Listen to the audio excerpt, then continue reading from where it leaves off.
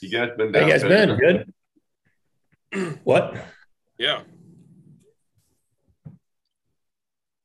I was asking. You been down to Jorgensen's place pheasant hunting or anything, Kevin? I don't know if you've been. I haven't been pheasant hunting up there, no, but yeah, Yeah. been out there. I've seen all their new. They remodeled all that. Yeah, they redid Oh, all their big barn, yeah, their facility. So, yeah, that's cool. So, it was. Nathan, how's it been going out where you're at? How's the Well, Southwest dry and Kansas? windy like normal. So, Yeah, I hear you. What's your brother been doing? oh, the Same. snap, same. Yeah, same stuff. Same stuff. Crying about his Same. Chiefs. Oh, geez, we're horrible right now, aren't we? Bad deal. Yeah, we can't beat anybody good. I don't talking to some of my buddies. I don't well, maybe we'll make the playoffs. I think we will. I give it a 50-50 shot right now. That's what I say. I'm with you. I don't know. We haven't beat anybody good. Nope. No. I was telling Jordan, so I had a chance. Jordan, you can put this in the report. I don't care. So when I was younger, I worked for the NFL and got to travel around, do camps, clinics, combines. And then when I moved Chicago, a couple of my buddies played poker with Jordan, Michael Jordan, and everything. And I just always remember them all talking about how it was a lot easier. And I shouldn't say easy, but it was a lot easier for them to get to the top than it was for them to stay on top, And I told Jordan, I said, I kind of feel bad for Mahomes and some of them. And Andy Reid's loose, he's loosey goosey. He's a player's coach, and this isn't anything I wouldn't tell anybody. And I've met people who were more Belichick like, or Lou Holtz like, or Bobby Knight like. And then there's guys, like Reid, who lets the guys do whatever they want and kind of run a little loose ship. And I told Jordan, if you look at Mahomes when he first came into the league, and just like us with our businesses of farming, you first come in, hell, you can devote all your time, attention, everything to watching game film, breaking it down. You're in the weight room, you're doing all this jazz and that. And hell, he inks a $500 million contract. He buys part of the Royals. He's got all kinds of investments. I know he's building a new house out here by us. Yeah, he's building some new house out here, not too far from where we're at, on like some acres. He's doing all kinds of commercials. And I told Jordan, I'm just like, your head just gets filled with a lot of distractions and a lot of things. And man, it's just the more money you get, as you guys know, more problems, more headaches. It's just shit. You just don't have the time to stay as focused, And our whole team kind of looks like, hey, stupid penalties, offsides here, holding here. It's just sloppy and mistakes they might not have made when they were younger and more focused. So I don't know. It'll be interesting to see if they can get it back, because I think Reid's just going to let them be like, he's just, don't feel the pressure. Just go out there and play. Well, shit. Somebody's going to have to get on someone's ass here before too long. I don't know. I just haven't seen a lot of those people snap right back. Most of the guys I was around that had won many World Series or Super Bowls, they were extreme disciplinarians, and they were just, well, it's like Brady. Look at Brady. That guy eats like he's a freaking scientist and works out still like a psycho. And I don't know. I think that's what it takes. And Kelsey and Hill and Mahomes are, they're, I don't know if you can rest on your talent alone and win consistently. Let's put it that way. Year after Not in the year. NFL. Not in the NFL. Not at the top. Not at the top. So, like I said, hopefully they can get it figured out. But I know how hard it is, for people to stay up there and stay consistent. And especially when you come into a lot of money and things, and a lot more headaches and problems. So hopefully they'll figure it out. But Yep. I guess we'll see. We shall see. Yeah. Oh, look at there. Nice background. Should I do that or not? I like it. Yeah, that's cool. Hell yeah. So If they haven't got a kick in the ass yet, I don't know what's going to make them do it at this point in the year, though. No, I agree. I thought they would after they lost a couple. I was like, well, maybe losing a couple will help them out and get focused. Man, I thought Mahomes looked worse last week. Just more. I don't know. Maybe he's just off a little. So we shall see. Let's roll it, Jordan. Yeah, I say let's get going. George was supposed to be on here, and then I don't know if you guys know a guy named Stacy Davies, I think, or something like that. Stacy Daves. He does beef for Chipotle, but guess he didn't make it on either.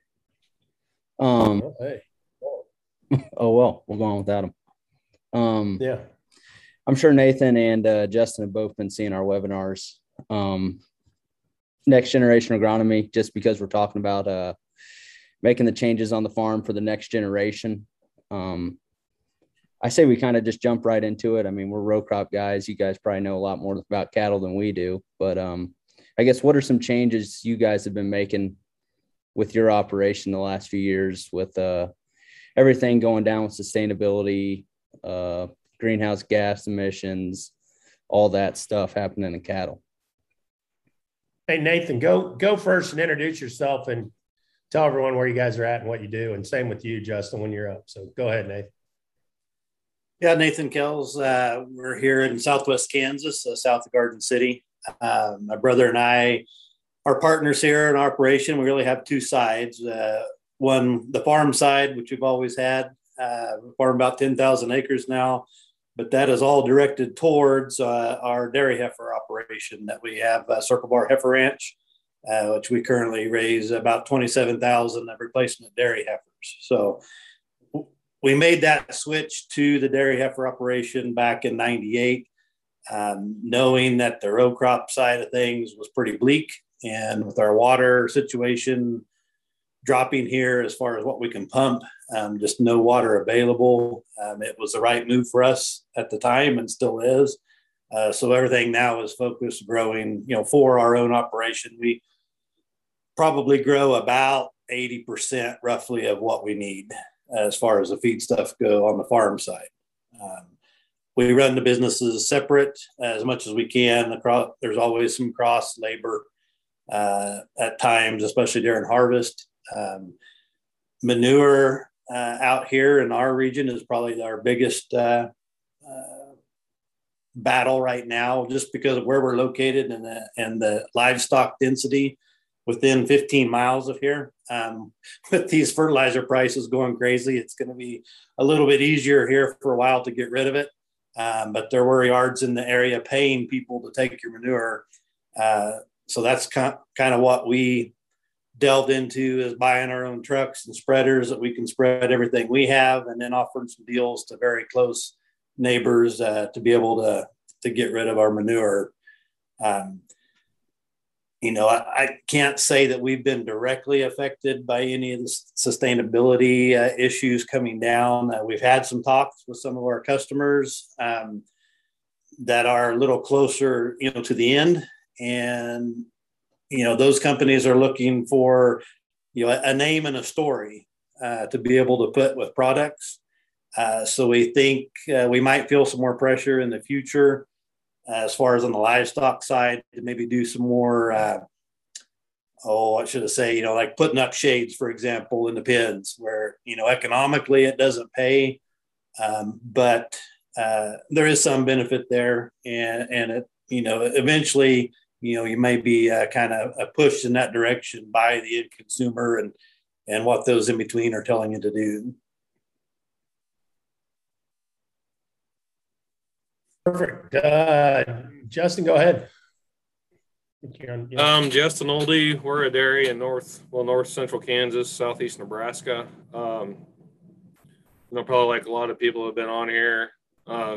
Third generation on this facility, been farming since ancestors came over from Germany, 5-6 generations ago. Grandpa started with 3 cows, it was 4-H project, grew into it. Now 3 brothers involved. We milk on 2 sites, like I said, one in Kansas, one in Nebraska. We've got a heifer yard where we do our own heifers, and then another dairy. We're about 3,000 head down there. We milk about 3,200 cows in total right now. Farming wise, we cover about 3,000 acres and about 3,500 acres. And then, I think that's probably about an outlay of where we're at. Kind of like Nathan was talking about, I don't know that we've hit I would almost say we got hit with animal welfare stuff in the last 10 years, maybe, and then since it's kind of gone climate, I mean, we've done some things, animal welfare care. We do audits. We have, all of our guys take, training, and we document all that kind of stuff. Going through all those, I don't know if hoops you want to call it, but checking all the boxes off, make sure everybody's trained, consumers comfortable with where we're at on that stuff. So yeah, on the actual climate part of it, from the farming standpoint, we've no-tilled since mid 90s, probably. We've done cover crops for probably 10 years now. I think the manure is fantastic as far as what you can do with yields, and I think health on the soil and so on and so forth. And it kind of like he alluded to too, now fertilizer prices continuing to go up, that manure becomes pretty valuable. We can throw 200-300 pounds of N on an acre, drag line and some different things. So I think there's a lot of opportunity, but also it's just kind of confusing as far as what are the rules, what's the game we're playing, what defines what. So there's just so many questions. And I know I've heard you guys talk about this on prior ones. What's the definitions? And I think if we can kind of drill in on what exactly, how we're measured, I think we can do a lot of good things. But, until then, you're just kind of looking at, not only what Nathan had to say about this, but kind of looking from the sideline, like, well, yeah, I kind of want to do that, or I kind of want to do that, but, you don't want to jump into anything too soon or in the wrong direction or whatever. So. Yeah, I agree. What, are you guys, I've heard some people anyway, doing some pretty bigger deals, even out in Kansas and some other places, with the dairies and piping the manure, or running the manure to other farms and off into other areas. You guys do any of that, or just use most of it yourself? Nathan, you? Like I said, we're spreading our dry. We don't have anything liquid here. Ours is a dry lot without the dairy washing or anything. So everything we do is dry. Typical.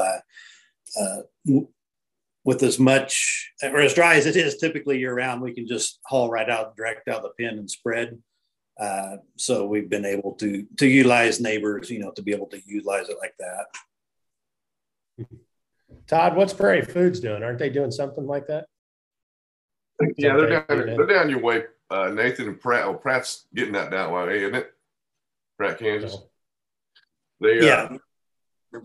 So they're taking manures. I mean, their business model is going to be to set up within 50 miles of these places and take it, process it with their technology, and dump it on as Prairie Food, which is basically straight carbon.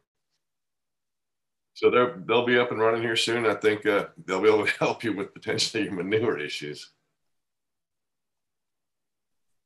I think Nathan's saying they got too much manure in their area. They're manure heavy. No, that's what I mean. They can take it all. They might be able to buy. I don't know how it's going to work out, but there may be a place to dump it here in the near future. Huh. Interesting. We're looking at a couple of, just from a methane standpoint, the digesters in the past, they always kind of been for electricity, power, so on and so forth. I know a lot of guys now are putting them in as far as using the methane, and I think they're putting in the natural gas line just almost as a direct natural gas source. So I don't understand it all. I know California's got some carbon credits or green credits or something like that, and that's kind of getting a lot of infrastructure built. In the dairy industry, the thing is, like where Nathan's at, everything's open lot. That works better on a confined, on concrete, in a building type situation. So, what type of pressure you guys think you're going to see in the dairy industry from, I guess, outside other, like this big rally in oats? There's, because everybody's interested in the oat milk and the different types of products that are going to maybe take some market share from dairy. What do you guys see? Yeah. What do you think, Justin? It's actually already taken a pretty good bite. From the market standpoint, fluid production has gone down. Consumption has gone down since probably the 60s, maybe, but it's kind of been made up in cheese consumption. So people are eating dairy, they're not drinking dairy generally. And then the soy milks, oat milks, that's definitely cut into the fluid market.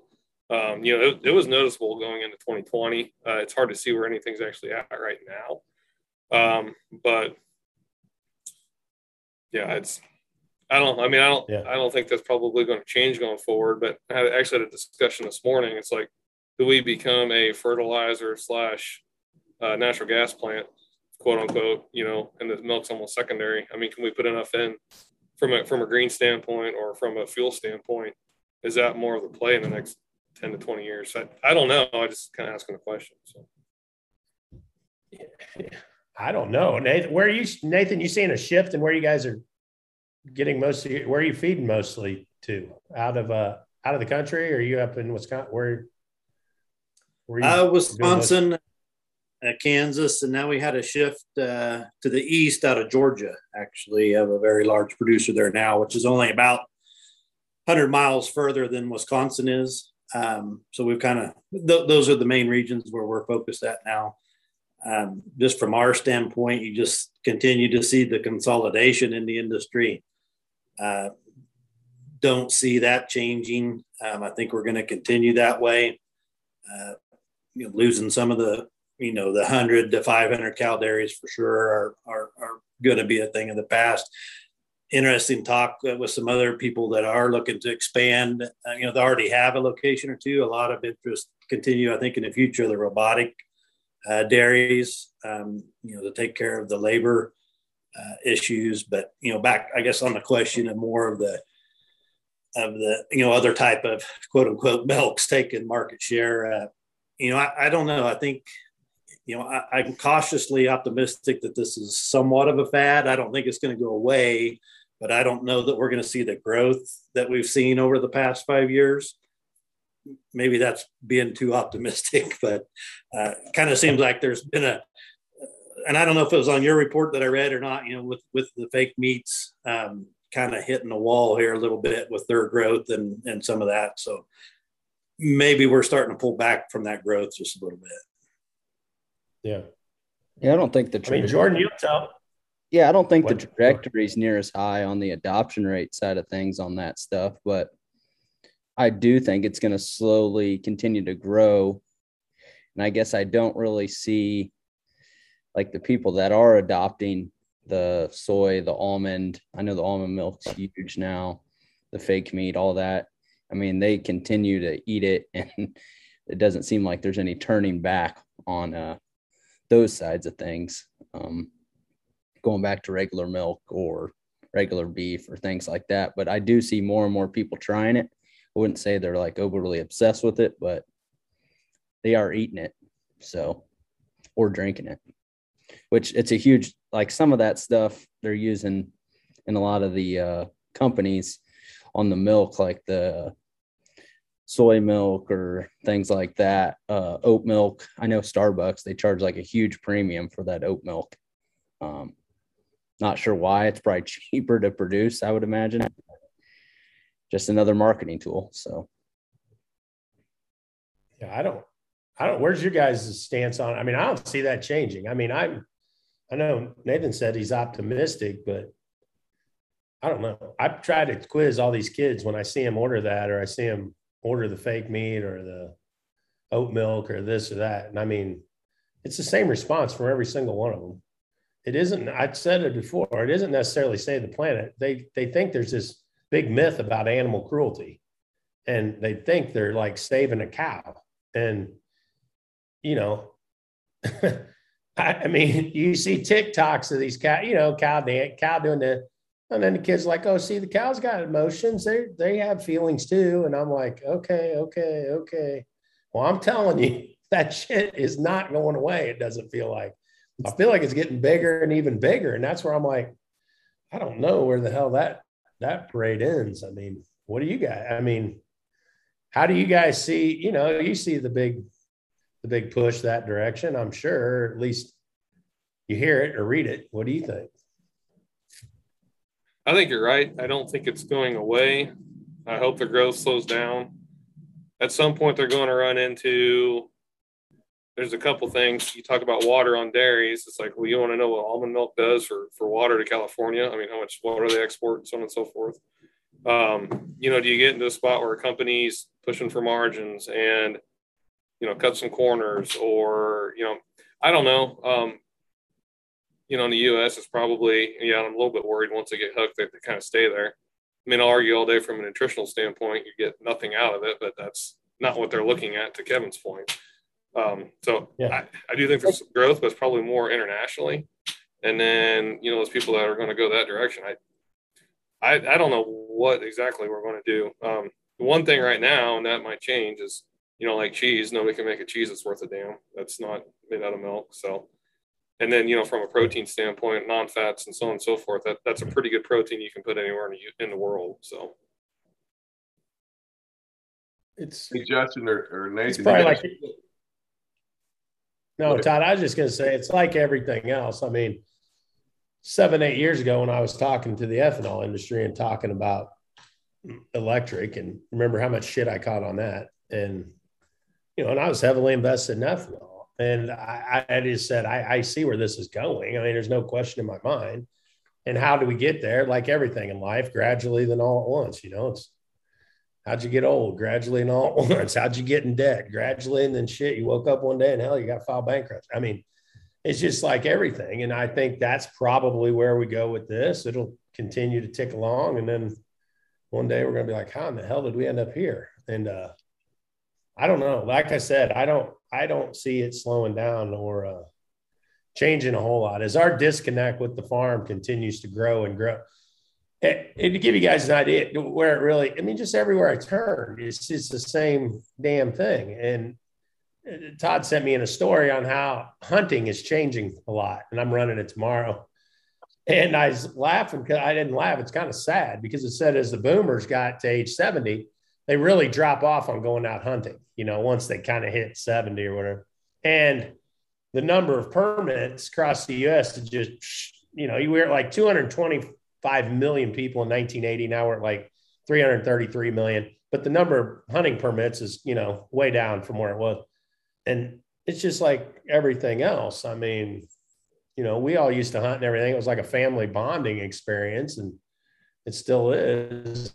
But as that's the way I view it. I mean, as those threads are torn and pulled away, that's where we get this huge disconnect all across America. And I see it in food as well. I mean, as more and more people, like I said to you, there was one study done where I think in the 80s, any kid in any elementary school could touch someone in their class that could take him to a farm, tell them about a farm, had a friend or dad that worked on a farm all across the United States. Now that's simply not the case. I mean, people have no idea about a farm. And, I'm not telling you guys anything you don't know, but it's just crazy to see it across everything from hunting to food to just everything. And it seems like as we get older and older, our generation who did those things that way, and we get the more of the disconnect, I guess it's just going to change everything. It's going to change all the way across the board. I mean, Todd, do you agree?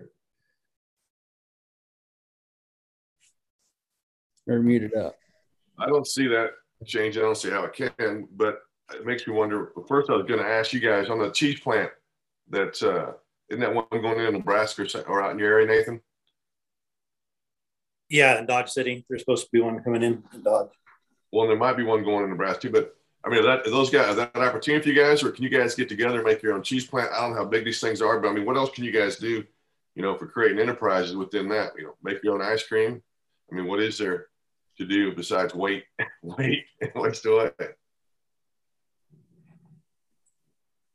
Yeah, Justin might be better on this than me, but those are pretty big plants, pretty big dollar, obviously investment. I think the one here in Garden was like, I want to say 300 million, for the dry plant. So, it gets pretty rough to just do a, one or two guy thing. It would have to be pretty big. I agree with Kevin as far as, on the social media part of things and thinking that you're saving a cow or whatnot by ordering the almond milk. That's going to be the biggest challenge. Like I said, it's not going to get any easier. I know that really should be our number one thing, is trying to connect with consumers and being out there. And so, I'm pretty involved in Farm Bureau and trying to encourage that side of things anytime that I can. But as far as the opportunities just from, a yard like ours, we have a lot of opportunity already. So we're not really looking for any more. And a lot of the big dairies out here that will be going, or maybe to be built for that cheese plant, we're not really looking to expand. We've kind of maxed out what we feel we can do right here, which is a good problem to have, I guess, that you have additional customers wanting to come, and we just can't accommodate them. So that's always a good problem to have, I guess. Yeah, I guess I guess the main question, like Todd said, what do you think, you guys? I know both of you, good family guy. What do you think is going to be around for your kids or their kids? That's the one that always gets in I'm like, man, I don't know. What do you guys think? Justin? Trying to figure that out. I mean, I always go back to, basically I think as farmers, we harvest sunlight and water, right? I mean, you turn it into corn, you turn it into milk, you turn it into something else. With all this lab stuff, everything else going on, it's got to come from somewhere. So, I mean, you can't just make something out of nothing. Yeah, I'm not sure. I'm not 100% sure where that goes. I don't think the dairy industry goes away. I think it definitely could have some changes. To Nathan's point, yeah, it's extremely hard. Maybe somebody can, but most of us, you can't compete in the cheese making side of it because it's just too competitive. So there's got to be possibly another avenue there, another window there. Maybe with more of this eat at home stuff, maybe with more of this electronic stuff, Zoom stuff. We can do virtual everything. Maybe we can get people connected to the farm a little bit better that way, and maybe kind of go back from the bigger side of things. One thing I've learned is people always say they want something, but then when it comes down to dollars, they never want to pay for it or rarely want to pay for it. It's kind of been my experience. So, but that's one reason I like reading your report and everything. I like getting somebody else's perspective, because I kind of say tongue in cheek, we work with animals because we don't want to work with people. So we live out here in the middle of nowhere. We don't really have any gauge on what's going on in Kansas City. It's like, just leave us the hell alone and let us do our job, right? But that's not, when you're trying to read trends and customers and everything, it doesn't get you very far. So, hey, Justin, that's a great mentality to have going into trying to connect with your clientele right there. I'm sorry, I couldn't pass on that. No, yeah, I agree. I think that's one of the toughest obstacles, though. It's like you're in a business that is consumer driven and consumer based, but for all of us, Jordan's always telling me, Dad, go back behind your gate. That's where you like it more, back behind the gate, and you don't have to deal with anyone. I'm like, I love it. But yeah, it's tough to get a good read. That's why we really liked when we did that initial investment with iSelect, and they continue to run new company and new consumer data and trends across our table, which I told Jordan, I said, hell, it just keeps us kind of in the loop, and keeps us in the mix. And so that's, I had that talk with Todd when I saw him last time, my wife. I said, I don't think I've ever made a damn penny off a lot of some of these outside investments I've ever done. But a guy told me one time, he said, you belong to any country clubs? And I said, hell no, I don't belong to any country clubs. And he said, well, look at it like you're belonging to some country clubs when you write some checks, these capital call checks, and throw some money at these things. He's like, you get to meet a lot of people that tell a lot of different perspective, and maybe that'll help you with other stuff. Okay. I feel a lot better now when I have my wife write those checks every other month, it seems like. So, but no, you're right, Justin. It's hard to get a good gauge on consumer trends and where things are going. And, I love talking to you guys, and then I'll go over and talk with Benson Hills and the really high tech folks. And, they're telling me another shift or dynamic. And I think it's going to be interesting how things play out with animal feed. It seems like there's some big adjustments that we're seeing, at least come across my desk, on people trying to change the animal feed side of things, whether it's from aqua, how they're feeding the salmon, or to how they're feeding dairy. And I don't know. I mean, it's going to be interesting to see how that plays out, just because so much of our consumption and demand on the row crop side is, number 2 yellow corn, or whether it's traditional meal or something like that. If they make any decent sizable changes, I think that there could be some plays there for some premium or some for some benefits for sure. Don't you think, Jordan? Yeah, even on like the blockchain type of stuff, I think that's coming down the pipe in the livestock industry.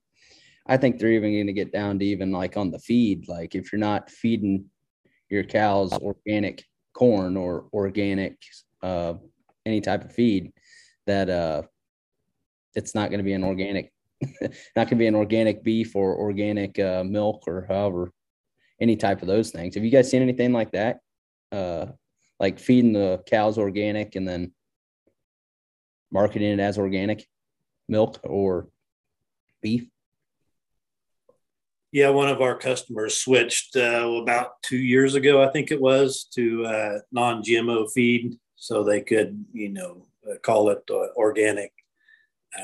organically deal. Now, how far down the change that goes, it didn't quite make it here yet, but yeah, that was a change that they made because of that end, the marketing on the end user. Right around it, they've done it, let me say it this way. It wasn't, they were kind of fearful of it as switching to that, but it seems like the transition has gone smoother than they expected as far as procuring the feed and getting the farm switch to grow it. And Jordan, we've got a couple of clients that they made that switch, reduced their herd size quite a bit. They went to non-GMO feed, but then they were able to go direct and pitch it to us. So, I mean, I can't remember who the hell they pitched it to. I don't know whether it's a Whole Foods or a Chipotle type, some type of, business like that where they went direct. And I'm pretty sure they reduced their herd by damn near a third or 2/3, and said they were making more money finally on the profit side of it. But yeah, that's scary. I mean, I'm with Justin. Those are some scary moves there, but I don't know. I mean, I think that's interesting. So, like I said, we had heard too in the last 5 years, more people being selected. I've seen more people calling and talking about moving closer, moving and buying pasture ground, like I said, closer to the urban areas and some things to try and go direct, whether it was with the beef side, or I haven't seen or heard any dairy operations make that play, but I guess I could see that being something, I guess. I mean, who knows? So I think something that always rests on our mind too, you guys are talking about organic, and there's what people have pictured in their heads, and then there's what it actually consists of. And, we talked about, being humane and treating animals well and everything else. And it's just like, and we're getting better and we're trying to cut antibiotics out, so on and so forth. But it's like, well, if I got a sick cow, I want to treat her. Like, if she's organic, that prevents you from doing that. And I don't know that people always necessarily kind of think through all the steps of that stuff. It's like, is there, using less is good. Have we used too much in the past, as an industry? Yeah. Can we get better? Yes. Does it force us to do that? I think so. But, it's just like, if you got a kid, and they got an infection or something like that, I mean, you take them to the doctor and you get them treated, and it's just like, and then you're kind of told to do something else with your animal. So it's, I don't know, it's always a little bit of conflicting of what's the actual, what it is and what people perceive it to be. So. Well, yeah, it's like non-pasteurized milk. I mean, dangerous. Like, gets a little crazy. I mean, I hear you. And like I said, I love whenever I go out with any of my producers, we go out to eat or anything, and I say it all the time.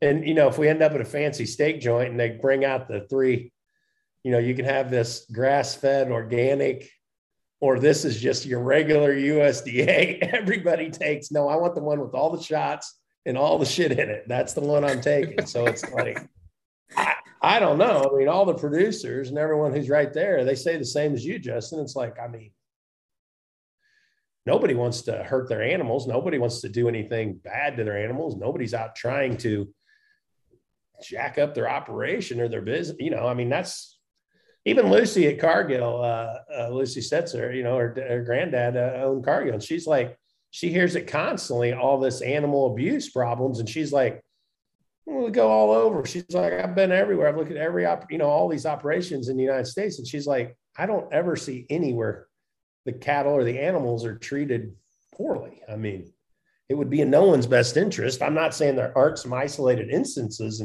in some places, but I've never come across. I've never seen anything. So I don't know. It's crazy information that spreads. So I don't know how we battle it. I don't know. And we got to learn a little bit too. Like we had all of our, we've got about 80 employees now. And I mentioned earlier, they got to go through all this training, and this is how you treat animals. And, it's good for everybody to go through it. I mean, don't get me wrong, but so we did it all. And then we had our audit, and this is just a, farm kid thing, right? It's like, well, did you do it? Yeah. It's like, well, we didn't have the roll call sheet done right. Right. So it's like, well, does it freaking make a difference? Like we taught them, but that's just something that we got, I think in ag, especially, like when I was younger, Dad's like, well, damn it, just go do it, or, figure it out. But, kind of documenting all this stuff. And it's just not something we're necessarily used to. So I don't know, just a small example, but. How important do you think that documentation stuff going to be moving forward, or how much they're going to pressure other farms to do it? Like, I think you're not going to be able to produce without it before too long. Yeah. I don't think generally. And it's really not that big a deal. That's stuff we should be teaching them anyway. So. Yeah. Jordan and I are of the belief, and we're trying to push our investment dollars towards these people who are, I guess, on the forefront of blockchaining agriculture, blockchaining, moving, and all blockchain, like I said before, it's just a ledger, a database that's online, and validity can be seen by anyone. I mean, if there's a dairy problem, or we get, you get a truck that it's full of bad milk or something, you can pinpoint it just to a gnat's ass, just boom.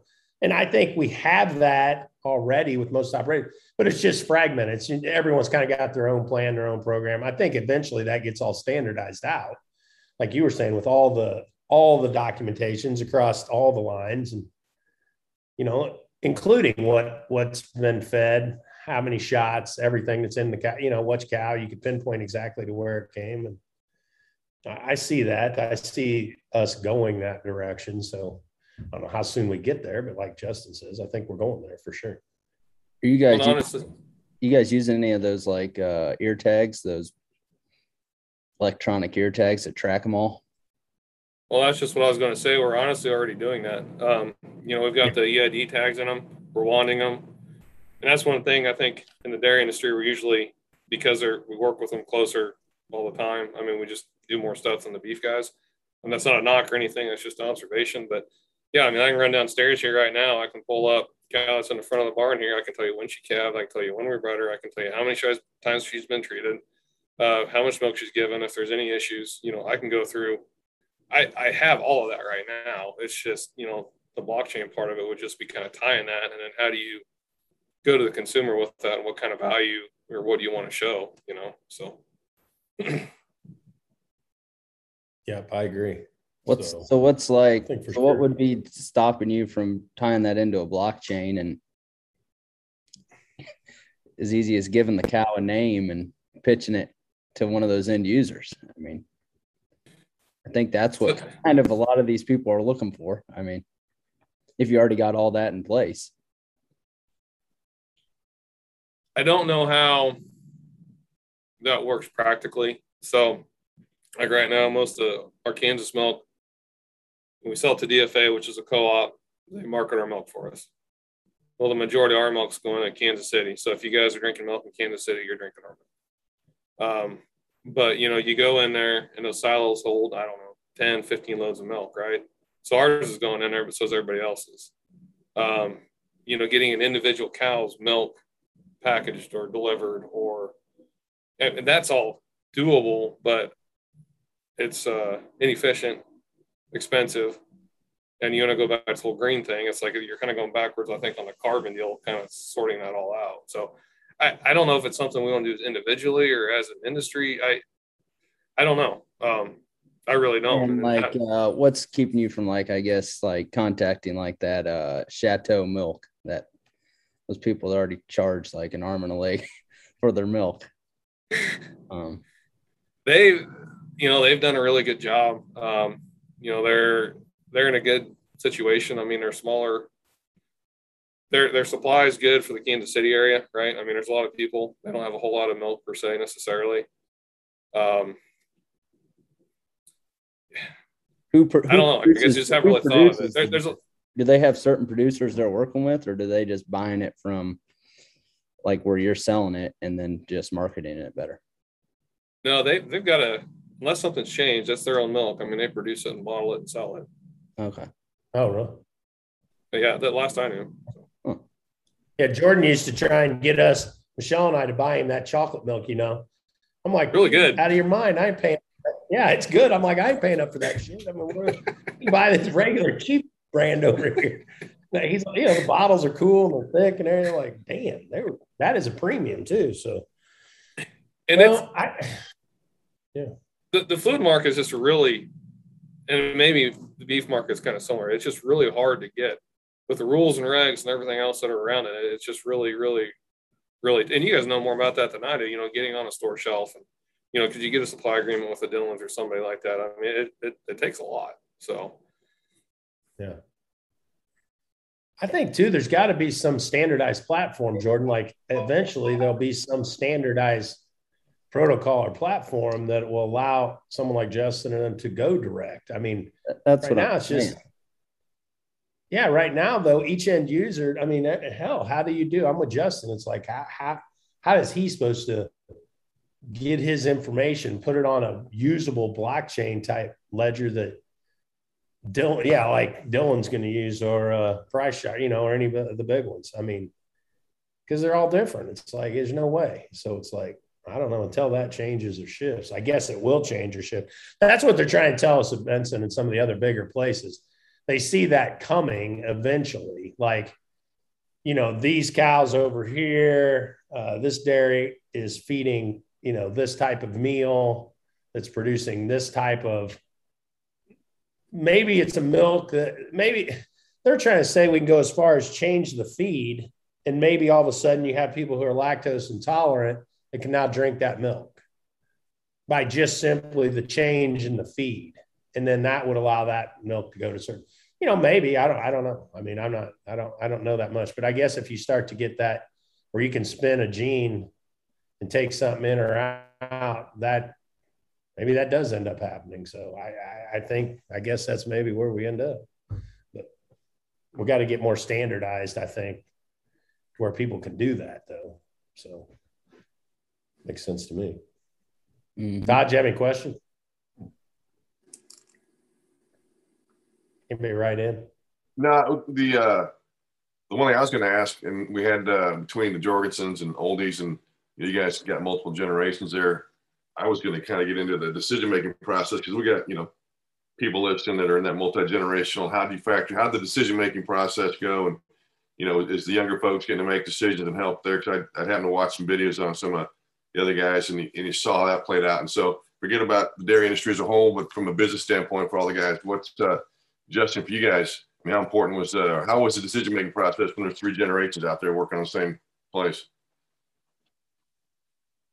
I was pretty fortunate. Family's unique or whatever, I guess. Grandpa handed over a lot of the decision making to Dad when he was younger. Dad did the same thing with us. I'm 38 now, and then been making the majority of the decisions probably for 15 years or something like that. And it's very much appreciated because they kind of, they're obviously still involved. But also kind of step back and realize like, hey, they want to get us involved. They want to get us moving.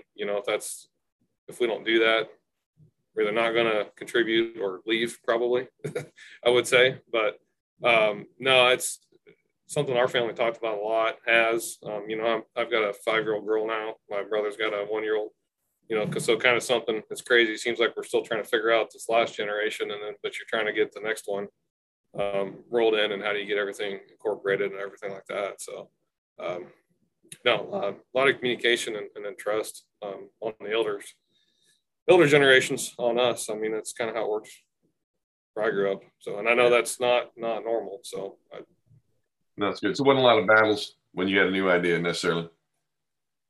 I don't think so. One thing about dairy, you're busy enough too. If you're too tired to fight by the end of the day. So that probably helped a little bit. And Nathan, you guys training the next generation. You've been around since 2000, correct? Well, that's when you started the dairy. Dairy. Yeah, I'm fifth generation. We've been here since 1885. Oh, okay. You guys, So, they come from a little bit of cattle. yeah. So we were on the beef side of things, up until the family started the dairy, and that's how we got into it. They've since out of that business, but that's how we got into the dairy deal. But I'm kind of the same situation with Justin. We were fortunate, I guess, to get the reins passed down very quickly. When I came back, bought my grandfather out. My brother came back, bought my dad out, and some of that has to do with some medical issues now. So he's not even involved in the operation. So yeah, we're already looking and having some of those conversations with. It was a lot different when we got in the operation to looking down the road 5-10 years. Bringing in son-in-law or others, or what are we going to do? So that's a whole different dynamic than what we had to face when I came back to the farm. Obviously we've grown from, we had one employee when I came back to, like I said, over 55 now. So the size and the scope is just totally different. But one thing that was passed along to us that we still use, and I highly recommend, is, getting a family mediator. We've been fortunate to have someone, whether you call them a business coach or a mediator or whatever it is, having that person there to kind of hold you accountable, getting some meetings, set on the books. Always need to do more of it, it seems like, but that's every penny well worth spent that we've spent on that, and have more work to do for sure.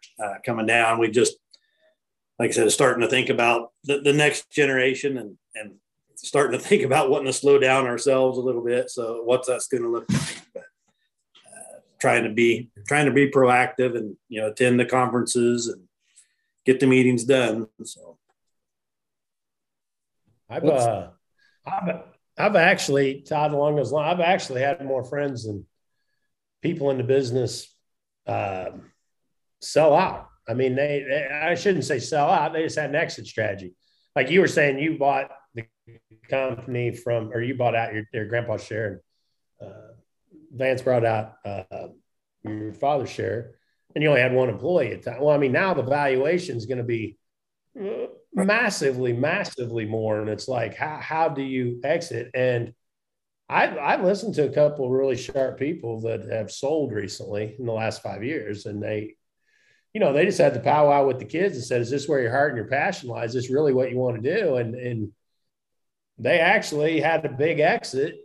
I mean, sold for some huge valuation, and then gave the kids the money basically to back them on the business that they wanted to, whether it was some of them went into real estate, some of them went into some other things, and they've done pretty darn well. I mean, it looks like they're going to get things built, and they're probably going to be off to a good career and a good start. So, I mean, I don't think there's anything wrong with an exit strategy for a lot of folks. I think you got to consider all of those tools and options. Todd, we talked about that the other day. I mean, if you don't have a plan, or you're not going to pivot massively, or you're not going to really be out ahead of a lot of those consumer trends or changes that may impact, or government changes, you nothing wrong with an exit. I mean, bank the money and they'll tell the kids, start the next thing. I mean, if you look through history, there aren't very many businesses that have ever made it 4 and 5 generations. They just aren't. I mean, it is like an anomaly. It's really odd for that to happen. But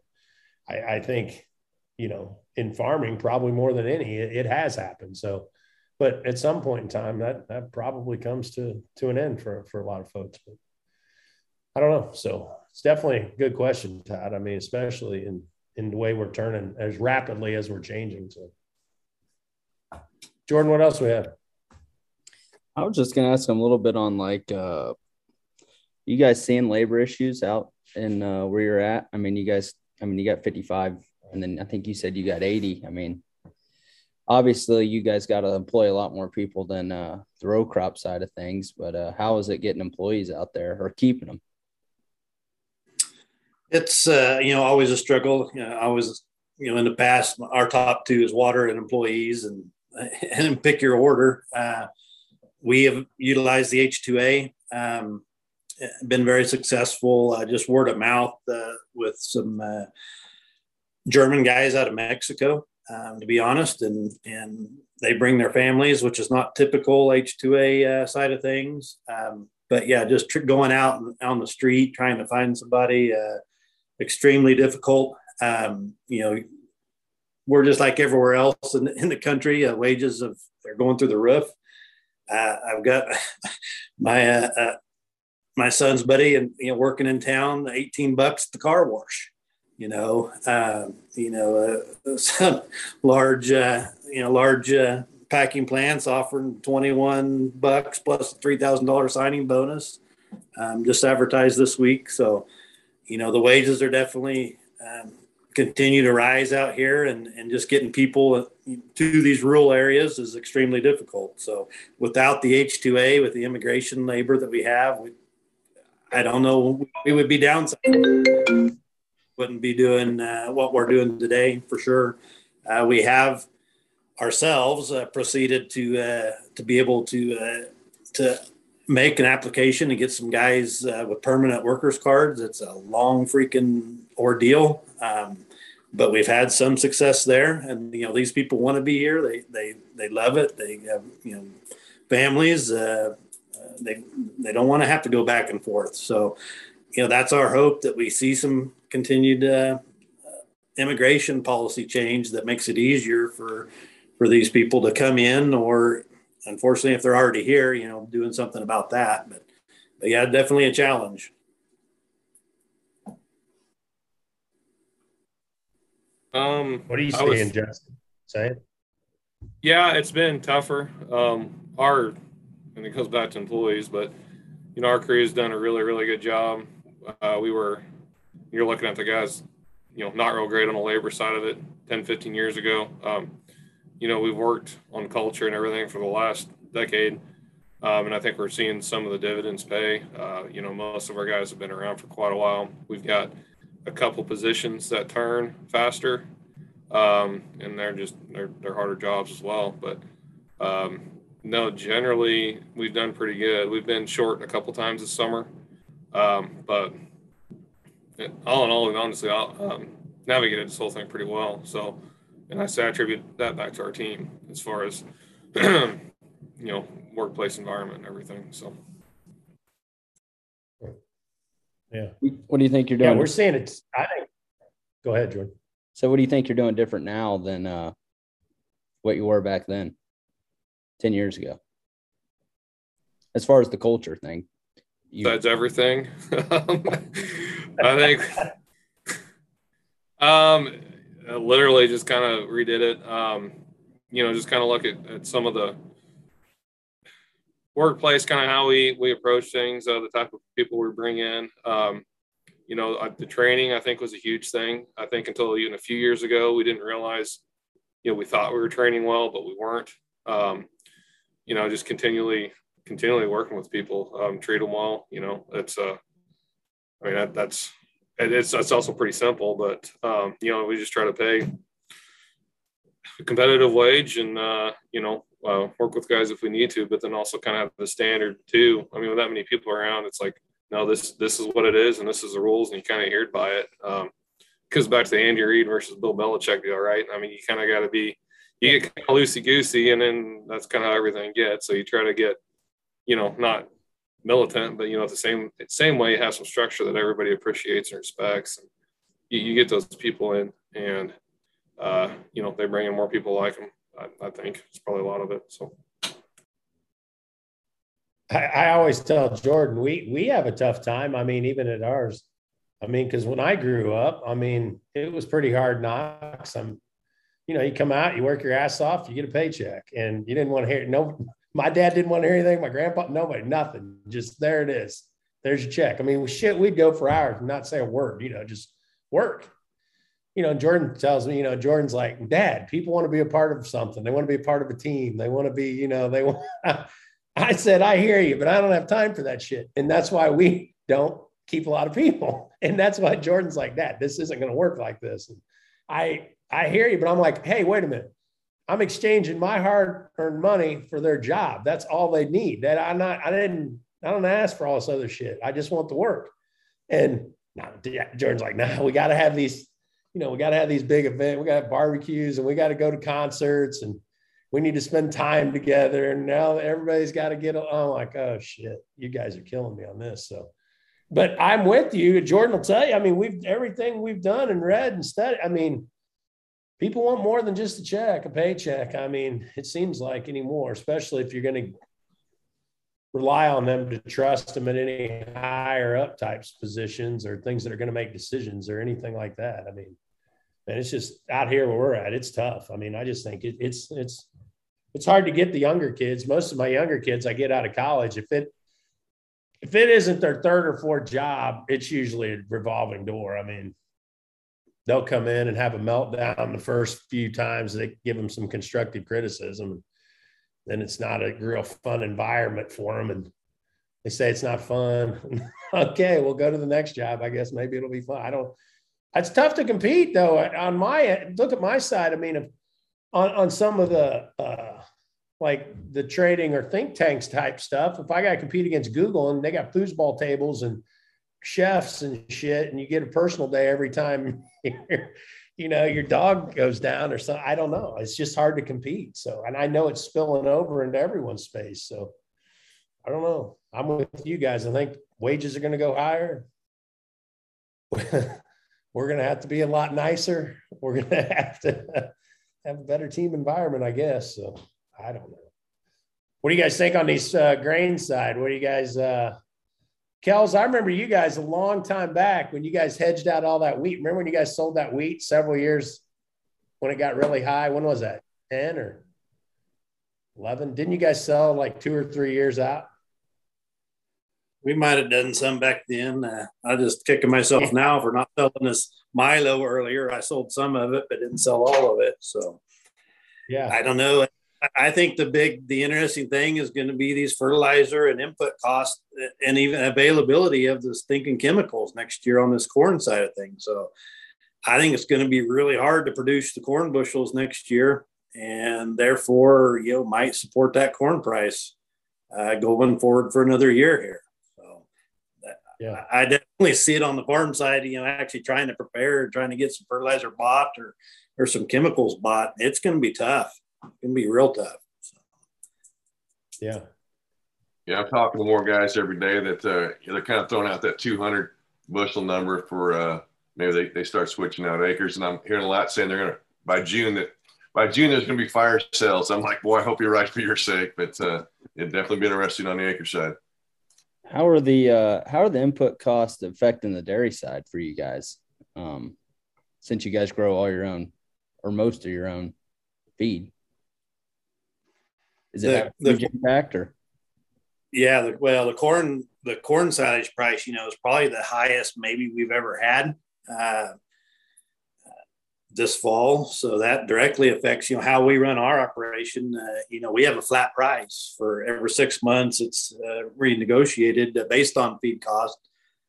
We do the darndest to procure it the cheapest that we can. And we have a certain margin we try to maintain. And, our price fluctuates up and down based on feed costs. So, yeah, it's going to be a booger.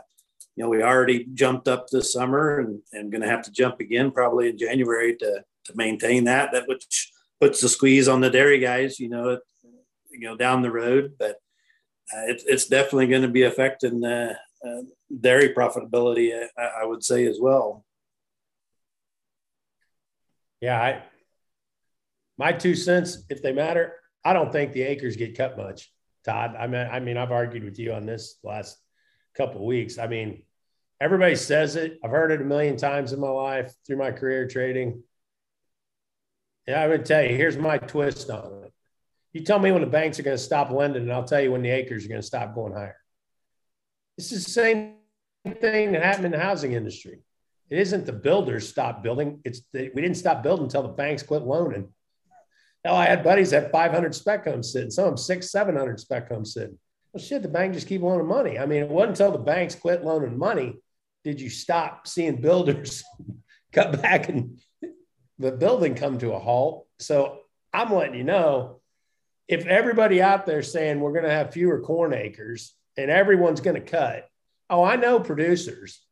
They're going to be saying, oh man, everyone's going to cut back corn acres. That means corn price is going to be sky high. I'm going to plant this corn. I'm planting corn. I'm telling you. And if the bank's going to loan, they're going to plant corn. Now, maybe if you can't get the chemical I will say this, I will suspect they plant the corn, or we all plant the corn, but they may not put as much on it. I mean, you may not throw as much fungicide at it. You may not throw as much, you may not side dress, or you could see a yield drag next year now. I mean, I don't doubt that could happen. But I don't know. I question the acre thing once it actually happens and goes in the ground. I hope like hell, though, that talk of all that keeps insurance price up at least, or keeps some floor under it. If price drops and we got to battle this inputs, that's really going to get nuts. But like I said a million times over, and I was taught this from a lot of the older trade. I mean, we've traded corn below the cost of production a lot more than we traded it above the cost of production. We always got to remind ourselves that corn prices have been below break evens more than they've been above. I promise.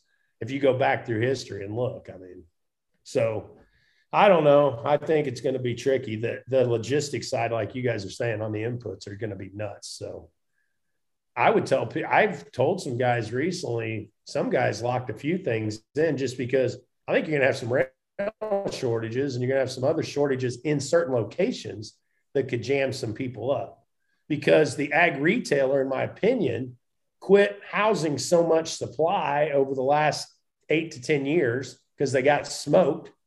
And now they've got big lines of credit. They did have until these last 2 years, had big lines of credit extended out to everyone.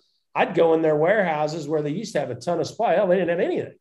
And they're like, shit, we're basically a bank now. I mean, we're just bankrolling producers that are still, a couple, 2 years behind and trying to catch up, getting a point a month on the money. So if they've got to order inventory and you've got everybody else coming online at the same time, whether it's through housing or automotive or whatever it may be, you're going to have a pinch on the rail. I mean, I guarantee that. And trucking, like you guys are seeing. I mean, I think we're going to continue to see that problem. That could put some folks in a bit of a pinch on inputs. So what do we do when we lock it in, and then it comes time that we need it and they don't have it? Well, yeah, that's what I'm saying. There's a problem. You don't know. That can happen in areas, or depending on who you're doing business with. I mean, it's no different. We saw when wheat went sky high in 10 or 12, a lot of guys had sold their wheat, they thought, and then they went to deliver it and said, we're closed. We're out of business. Too bad. Now wheat prices are back down to nothing hardly. So it's like, I mean, you don't know. I mean, I guess it's going to be tricky. I mean, that's what I'm saying. I think there's going to be some issues in some locations or places with certain things. So, and I don't foresee it. I mean, we traded crude to $85 today. I don't think it's going to break anytime soon. I mean, I know guys like Todd, you were saying, yeah, good luck. And, prices will be rock bottom. I don't think, anytime real soon. They don't have the spigots turned on. They don't logistically everything. No one's got that much supply on hand to accommodate. So I think we stay kind of elevated for a while. And you guys know how long. You guys know for a fact the last time we ran corn to $6, how long did they keep prices elevated on us? A long time. They're not going to walk that back just because now. There's a reason, and it's tight supply. And I don't think they walk it back aggressively anytime soon. So that's my 2 cents. But yeah, with all these constraints, it's just hard to see how it breaks. Yeah. And what happens if they have a cold winter? I mean, put that on top of all these energy constraints we're already having with what's going on in China and everything else. It's just hard. I don't know. That's what I'm saying. That's what I'm worried about. So I don't know. I like the new crop prices at 530 corn, and you want to feather in a few sales, but it's like, I don't want to go too nuts here. I mean, when's the last time you had a chance to make your first few sales plus $5?